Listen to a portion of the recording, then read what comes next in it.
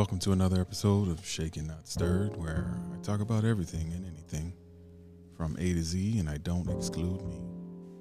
A space where we unlearn the programming of our mind, body, and spirit and expand our consciousness beyond the veil. Life is really simple, people. We're the complexity within the simplicity.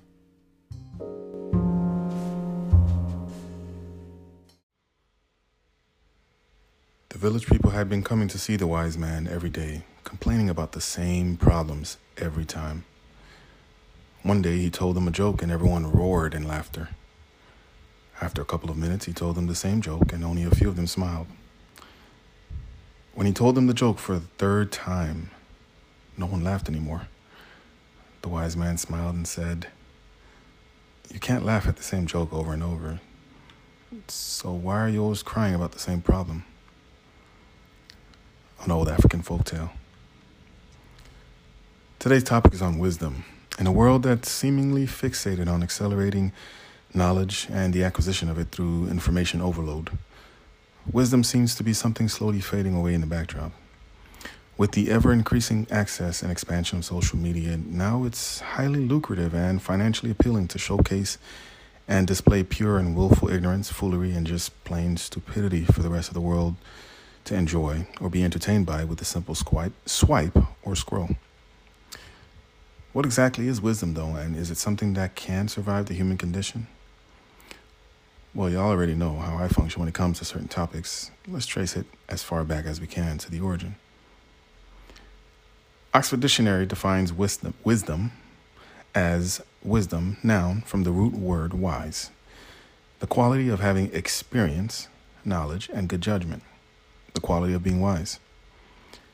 The soundness of an action or decision with regard to the application of experience, knowledge, and good judgment. The body of knowledge and principle that develops within a specified society or period. So I'm not sure if anyone caught the word I placed an emphasis on twice as I was reading the definition. Did you hear it? Yes, experience. There's another short proverb from my homeland of Haiti that I appreciate, and I'm quite sure has been heard across the entire African diaspora. It goes something to this effect. A baby pig one day asked its mother, "Why is your nose so big and ugly?" After a brief pause, the mother pig responded, "Don't worry, son. When you grow up, you will understand." Or as some of the old folks used to say, and that I'm sure some of you are quite accustomed to, "Just keep living, child." You see, some things are better understood through experience than any words could or would explain. I remember when I was a kid, I used to eat all types of junk food and candy, and my mother used to warn me about that. And she said that one day I would regret it, or rather my teeth would regret it. I would scoff and just ignore her as I went about munching and crunching on some lemon heads or now laters. Shout out to my 80s babies. Fast forward into my adulthood. 4 root canals later, 3 cavities and 2 gold crowns, and 1 extremely painful dry socket. I sure wish I had listened to Mama's words. Now, let's make some larger world applications to what I'm talking about here. Anyone with any sense in them can clearly see and understand that the world is being managed by a small and tiny minority in an extremely poor fashion. And if something isn't done about it to shift that poor management, we're going to ultimately end up in some semblance of anarchy or absolute chaos, if not in my children's lifetimes, most definitely in their children's lifetimes. If it also hasn't been made clear enough, there has been fewer and fewer truly wise world leaders living among us, which is not to say there aren't any being born as I currently am speaking, but leaders like Gandhi, Dr. King, Mandela, the Dalai Lama, Mother Teresa, Assata Shakur, Angela Davis, just to name a few. These and many other positively great leaders have impacted the world in many ways, in ways many of our younger generation will never have the privilege and blessings to know and fully understand or even experience it. Why am I saying all of this?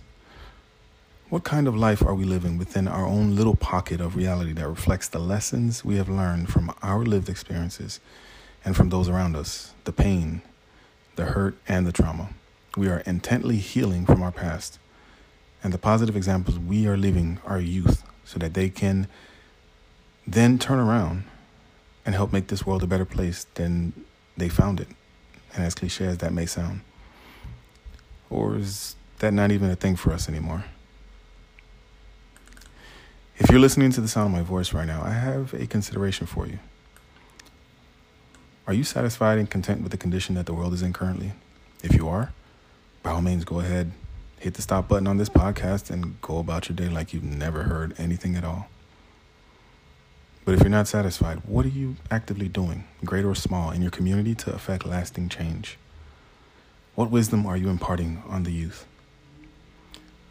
What exactly about your micro or macro history have you reflected on that will give you the wisdom and tools needed to make the change in your life? Who or what are you feeding your mind daily that will ensure that your intent stays pure and balanced in your quest for change?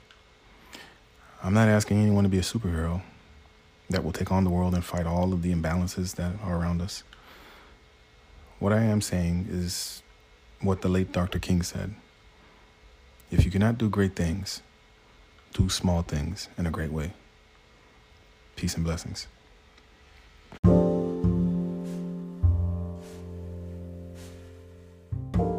This has been another episode of Shaken Not Stirred, where I talk about anything and everything from A to Z, and I don't exclude me. A space where we unlearn the programming of our mind, body, and spirit and expand our consciousness beyond the veil. Life is really simple, people. We're the complexity within the simplicity.